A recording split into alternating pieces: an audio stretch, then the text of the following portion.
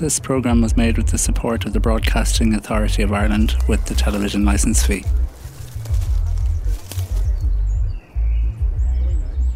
Reverberations. Reverberations. Reverberations. Reverberations.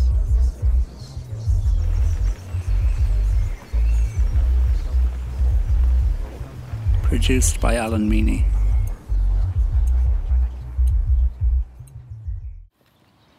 Well, I was dyslexic. I wasn't dyslexic. I am dyslexic.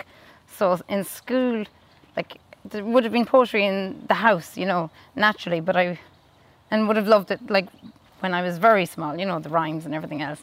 But then I suppose I shut down, and it all became very inaccessible to me.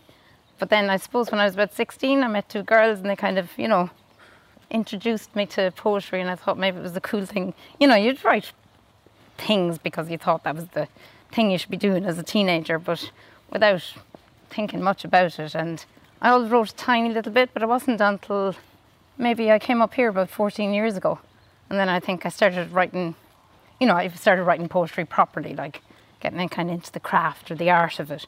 Out from that, it was just, I was thinking hopefully maybe sometime I can write, but I don't think it was totally serious until I came here. And then it was only because I had never had a computer before, and like, I can write artistically, but I have shocking handwriting. I can start off lovely at the beginning of the page, but if my ideas start to come, I can't read my own handwriting. And I was able to put it down where, on the screen, and I could see it, and then like I was able to, get into it, I suppose. And once I got into it, like now I write by hand, but for years I had to use the computer, and that's when I suppose you get into writing, but then the magic begins and it kind of starts to write itself. And I hadn't a hope in hell because my handwriting was so bad before that. So it wasn't nature or it was technology. I don't even have a computer at the moment. It's all broken down. We don't even have internet connection. We have it on the phone, like.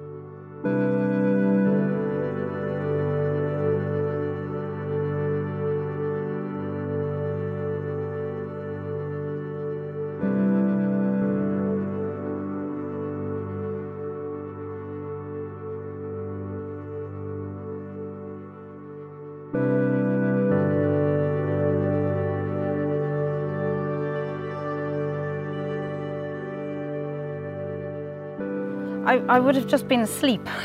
I just kind of, I kind of shut down, I suppose.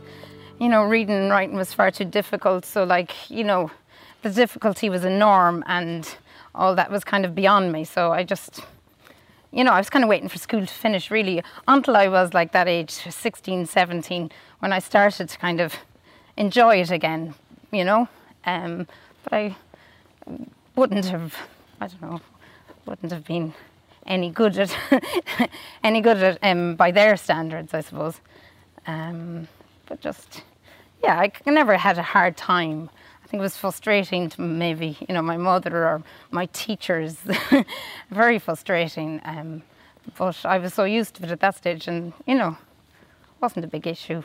So I remember I did write one poem. I don't put much on the internet, but like Facebook, my social media space, I did, and I had misspelled something, and it was just one short poem, and somebody pointed it out publicly to me, and it really just upset me. I couldn't believe at this age that it was still upsetting, So, but, I'm just so delighted that I can offer words when I think of like being young and, just wanting to fall asleep and ignore everything that, words had to offer, I suppose.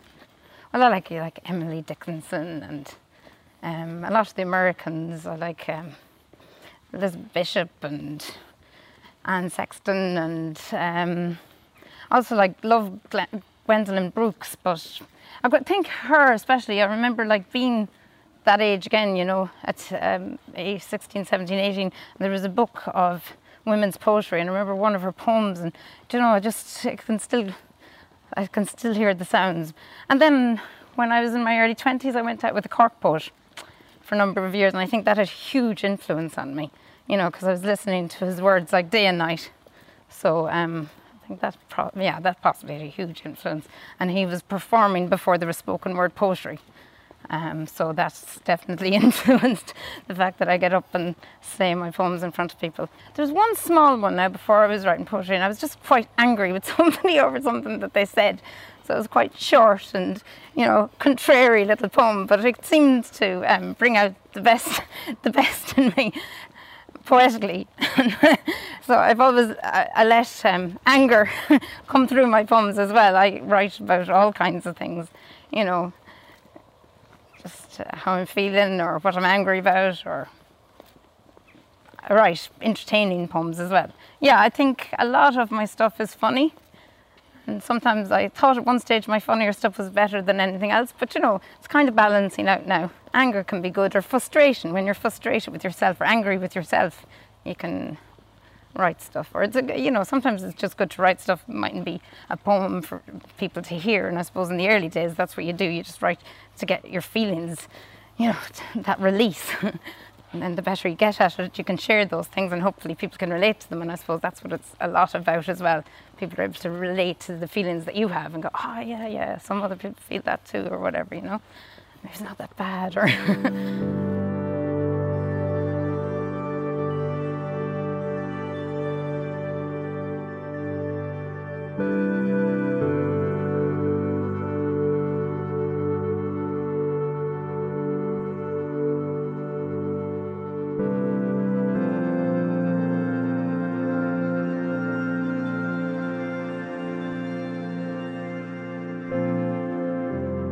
Before, when I came and I had the computer and everything else, it was very much I'd sit down and I'd start, and the poems would just come quite easily, and then I'd go back and repair them if they needed to be repaired, edited. But now they're coming in all kinds of ways, shapes and forms. The last one I said before, it just seemed to appear in blocks to me, really. Not the words, essentially. And then I went and I put it down in blocks, and then I fixed it into words, which was an unusual thing to happen. And this one was different as well. This one came in 2 different poems that I'm after putting together, which I can't believe is possible. Maybe I feel I never wanted to be in control of the poetry, really, but I kind of think I possibly need to be, to keep going. You can't always rely on the magic, and maybe I'm getting to a point where I can trust myself to, fix them up properly and not just rely on, I don't know, something I've picked out of the air, and got lucky with. Well, it was kind of at the beginning when I was more disciplined. I would be there at the desk every day anyway, but if something came to me, I'd rush to the desk. But now it's only something that really stirs me that I would have to drop tools and, forget about the kids and everything else and go and write something. But I'm able to I might write down a word or something to try and hold the feeling. But it is probably better to give yourself, I think it's when you feel something, you should at least write down the idea of it and hold on to it. But I'm hopefully planning that I can do that and sit down more in a more organised way. But God, no, I'm just writing in bits of paper here, there and everywhere, in every room and in the car, a lot in the car. At the electric picnic, I was working for my friends. They had this double-decker eco-bus that they were serving food. So I was up there anyway, and I had just, I had a pile of poems, and I was very excited. And I knew that they were performing poems, and it was getting more popular to do that, and there was a space for it, but there wasn't an open mic as such. So I had to kind of convince the person running the stage that he would let me up in between his chosen acts. And it took me 2 days, but I did it. And I read it, and it was just that feeling. I just felt, this is what I want, because I did study performance before, So it seemed like those 2 things came together, and I kind of just knew that's where I'm going to go. That's where I'm going to attempt to go anywhere, Because you're presenting yourself and your feelings, and it's a lot scarier, you know, you're not pretending to be anybody else. So you have to be yourself, but you also have to speak clearly and present yourself well so people enjoy it and can understand you, and, you know, so that part of the performance that I would be, you know, kind of would have been okay at before feeds into what I'm doing now, you know. Gets me through the really nervy bits. You know, so you want to carry people along. And I actually, another job I did have, I didn't do much at the acting. I was a children's entertainer in Dublin for a period of time. So I had to, I had to entertain like maybe up to, you know, 20, 30, 40, 50 children. And to keep their attention is particularly hard, like, so you're learning a hell of a lot, you know, very quickly. So I think a lot of anything that I've learned from performance probably comes from there more than, you know, anything I trained at. You think, you go to a gig and you think, oh, I'm not feeling too nervous, but you'd almost be nervous about that then, because some of your best gigs are when you physically feel sick beforehand, or you can't speak to a person if they talk to you beforehand, or, you know. But now I'm kind of thinking, well, that's okay. I can't be, you know, you don't want to be nervous either, because you could mess up, you know. So I'm a conundrum. I don't have there's no set rules to what I get up to at all.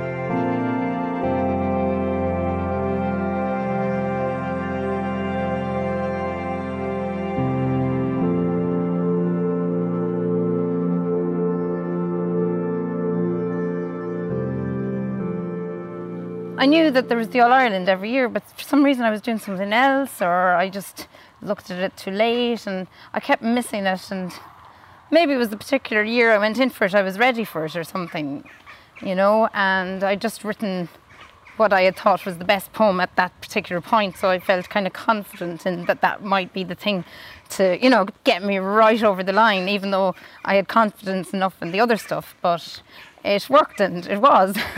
Yeah, it was all like, oh, that date, I can actually do that date. I can actually make it to this thing. Oh my God, I could actually, you know, manage this. Convincing myself the whole time, right, no, you can actually manage to do this. And then you do. And, well, it's great. It's unbelievable. So, you know, you always you're trying something for so long. Some people don't seem to try as long as I've been trying. But, you know, you just keep at what you love, I suppose, is the thing. Work at it and, you know, you get results.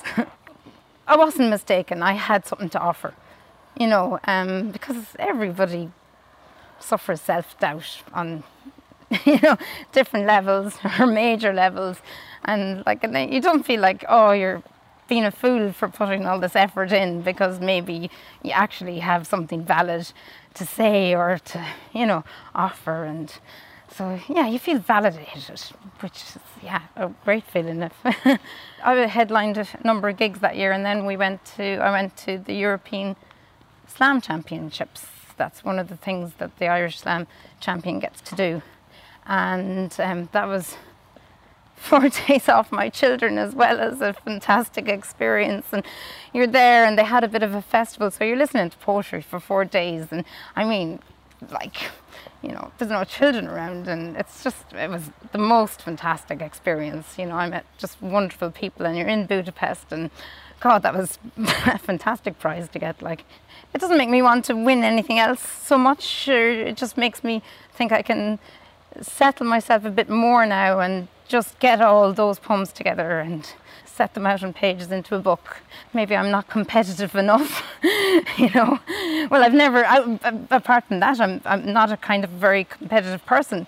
So I was kind of surprised I crossed the line, really, saying to myself, you know, you've got this, and all this kind of rubbish and cliched stuff, but maybe that worked as well, I don't know. Somebody that does page poetry it might be very nice to listen to them read their poetry, because they're the person that's written it, and that can be a really nice experience. But then, just like, it can be an appalling experience as well. They can be reading right down into the page, and there's no worth in it. And I think a lot of, like in the past, definitely, in the only recent past, people were putting up with that, and they're not putting up with that anymore, you know. And also, like any poetry, there can be really bad poetry. I see it all the time in spoken word poetry now, but like especially in page poetry, some really rotten stuff, just like in any kind of art, literature, you name it. So not to have to listen to bad poetry read badly is a really good thing. Maybe I can put up with spoken word a little bit better, a little bit more tolerant, you know. But like that can be funny as well, because if it's presented in a certain way, spoken word with certain rhythms or, you know, certain style, people are kind of blinded by the light as well, and they might think it's good when in fact it's not so good. So, you know, that could be a tricky area too, I suppose.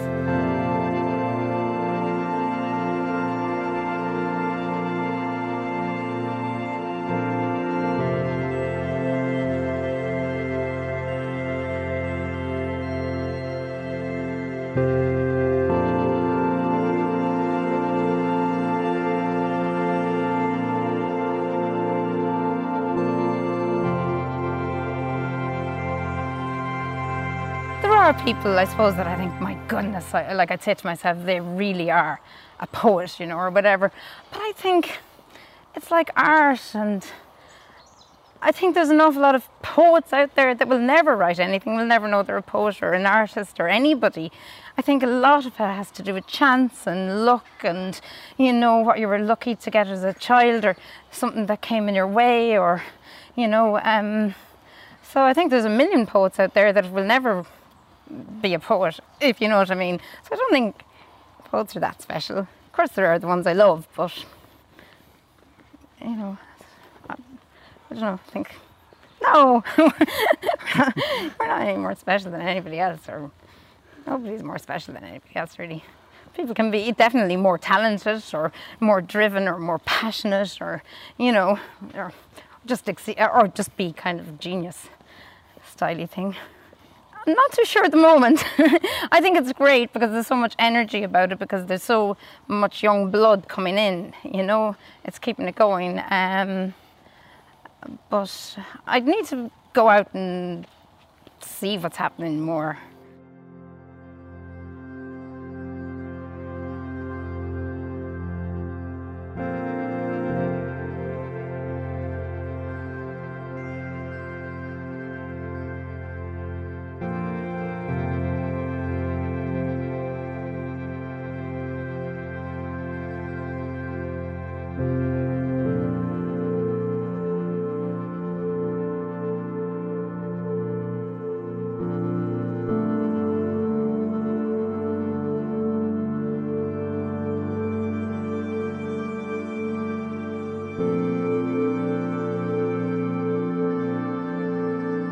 I'd say in Ireland, there's one or two people that might be making a bit of money.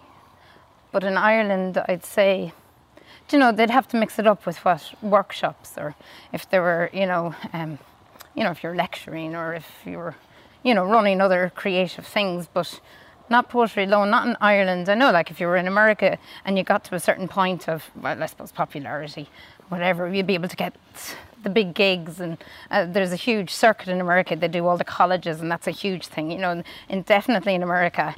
If you got to a certain point, you would make a career far more easily than here. I think it might be just the population, so we can't have that demand for it because of the size of the country. I'd say in England it might be easier again, because of course it's just, you know, like musicians used to have to go to England when they were younger, like in the old days, to make money. So I'd say it's a little bit like that, really. Like, I think it's great, spoken word, and especially the workshops people are doing with younger people, because, like, freeing up the kids' voices, it's giving them a tool that they didn't know they had, a lot of them, to express themselves. And, you know, it's a fun way of expressing themselves, and so, like, that's a positive thing. It's more popular. Poetry has never been as popular. Well, maybe not never been as popular, there's just more people in the world than there was. It's always been popular, you know. I suppose I still meet people that have never heard of spoken word. So they might be thinking of the poetry that you were made learn in school and things like this. which an awful lot of it was inaccessible. And there would have been a lot of poets that wanted it that way, you know. It was a very snobby business, you know. They wanted to keep it elitist, whereas the spoken word is opposite than that. It's a rebellious thing. It's like you want to relate your ideas and connect with people and, you know, give them something, not like just say, look, if you understand this, then you're worthy, you know. So that's another thing I love about spoken word, you know. I wrote one poem. You don't know sometimes where a poem will go at all. I passed this vehicle in RD and it said spiral wine cellar installer, and that was what the person was doing. That was his job. And I just started off by saying what I had seen, and of course the poem took off and turned into something else altogether. So, you know, that was a funny poem. You know, I kind of had a feeling it would be a funny poem, but you never know. Like, poems can change altogether. I think I was writing about crowds, but it turned into, I had mentioned the Pope in it, but I think I was trying to get it to be about crowd numbers, and I was going to use different things in the poem, but it went a completely different direction. You never know sometimes. Once the boys are back in school, if I can get organised and just divide my time out, it'll just be sitting down and collecting them and going over them individually, I suppose, and editing them up, and then seeing which ones to keep and which ones will, you know, suit each other, suit the book, and have it in my hand, and then either go to a publisher or be rebellious and forget all that and do it myself, because why not? You know, because you can do that now, you can do anything. It's great, all this malarkey, snobbery malarkey is kind of, you know, diminishing bit by bit. You know, it might be a flop or it might be success, but I don't know if it's just going to be successful because it's a certain publisher, you know. I've got publishers in mind, but I mean, you need to be published, and then you need to be organised to be sending your stuff off all the time, and I have literally ever sent my stuff off one time, and you know, I'm not that dynamic, I suppose. So, and it was somebody had asked me to send it to them, so that was kind of cool. It's around the corner. It wasn't on purpose that it was near the house. It's kind of funny because when you mentioned soundscape, all I could think of was like my favourite place in Ireland, in Ballydehob, near where I lived, up over these 4 crossroads in Ballabon, and this place, there's no electric wires up in the bog, so you know, it's totally timeless place. Or Mayo on the beach, and so I just went outside the door. Not on purpose, it could have been anywhere along here, but I don't know, that tree seemed to be the one I wrote about, so we'll go back to it.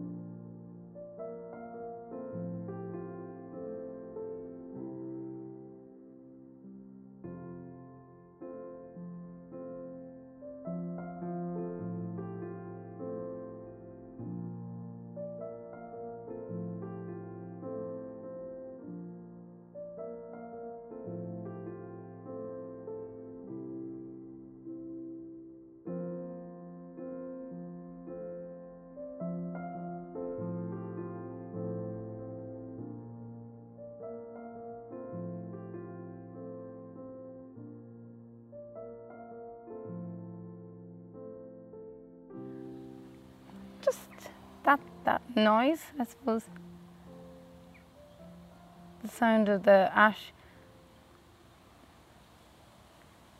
And then it kind of took its own direction. I suppose the things that it made me think of, I think that was it.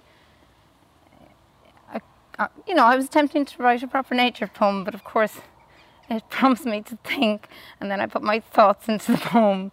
So, it's a collection of the sounds, but really what they're making me think about. This is Nuala Leonard for Reverberations. This poem is called Ash Music. Under the ash and not so far from the house I stand, here in a place with the hedge behind and the road alongside, my feet alternating grass and growth and compacted blasted stone, I stand in between. Above me, ash tree branches and their leaves, caught in this moment's breeze, sound like a faraway sea, the rushing air brushing them together, and those leaves twist in turn, touching one another, caressing like dancers do, and making their own exact ash music as they move. Then I listen out for the next tree along, a sycamore, the sound more staccato, and the next tree's an ash, and then another, and further a hawthorn and some elder, until my mind is reaching out, thinking of all the different sounds there may be, thinking of all the music made across the globe by leaves high in their summer greens or fallen in their beautiful dying hues, blowing across yards, in woods, and on paths to places no one goes. A car passes close on the small road, and out from an ash branch a pair of startled pigeons lift, making such a fuss, perhaps to warn some others, while much, much higher up, lines of folk are sat in neatly numbered seats on a clear flight path, looking down upon the clouds, or blankly up the aisle, or stuck in between, all held next to each other by an aeroplane whose engine can be heard here about 6 miles down. Here, underneath this ash, our most common of trees and tallest of the native, cut you down and you will grow again, shooting up in your grey-brown stalk with its distinctive black bud, dark purple flower, leaves, last to show for summer and last to leave before winter's back. Ash, the cousin of the olive and the lilac, protection in the past against witchcraft, but also used by witches. This tree, which may be female but turn male, may be male but turn female, may be both at one time, and at one time a crime to cut it down, being one of 7 noble trees under Brehon law, 3 of 5 sacred trees in Irish legend. Ash, it seems, the preferred wood of the old Sugan seat, when for many or most having a chair, the chance to be set up from the damp meant the difference between life and death. Ash, making music now above my head. Sweet ash music mixing with the constant hum of traffic coming up from the big road below. The sound of people travelling short or long distances, northeast to southwest or opposite. People sitting in their trucks or other vehicles for work or a million different reasons, some travelling to turn round, some never to return, some leaping hearts open into the unknown, some consumed by fear, imagined or real, some by loss, others by love, and some by anger. A jackdaw lands in the ash, and somewhere in the sycamore a small bird sings.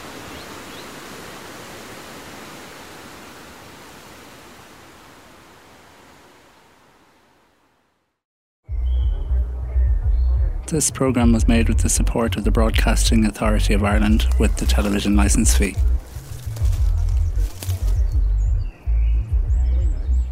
Reverberations. Reverberations. Reverberations. Reverberations.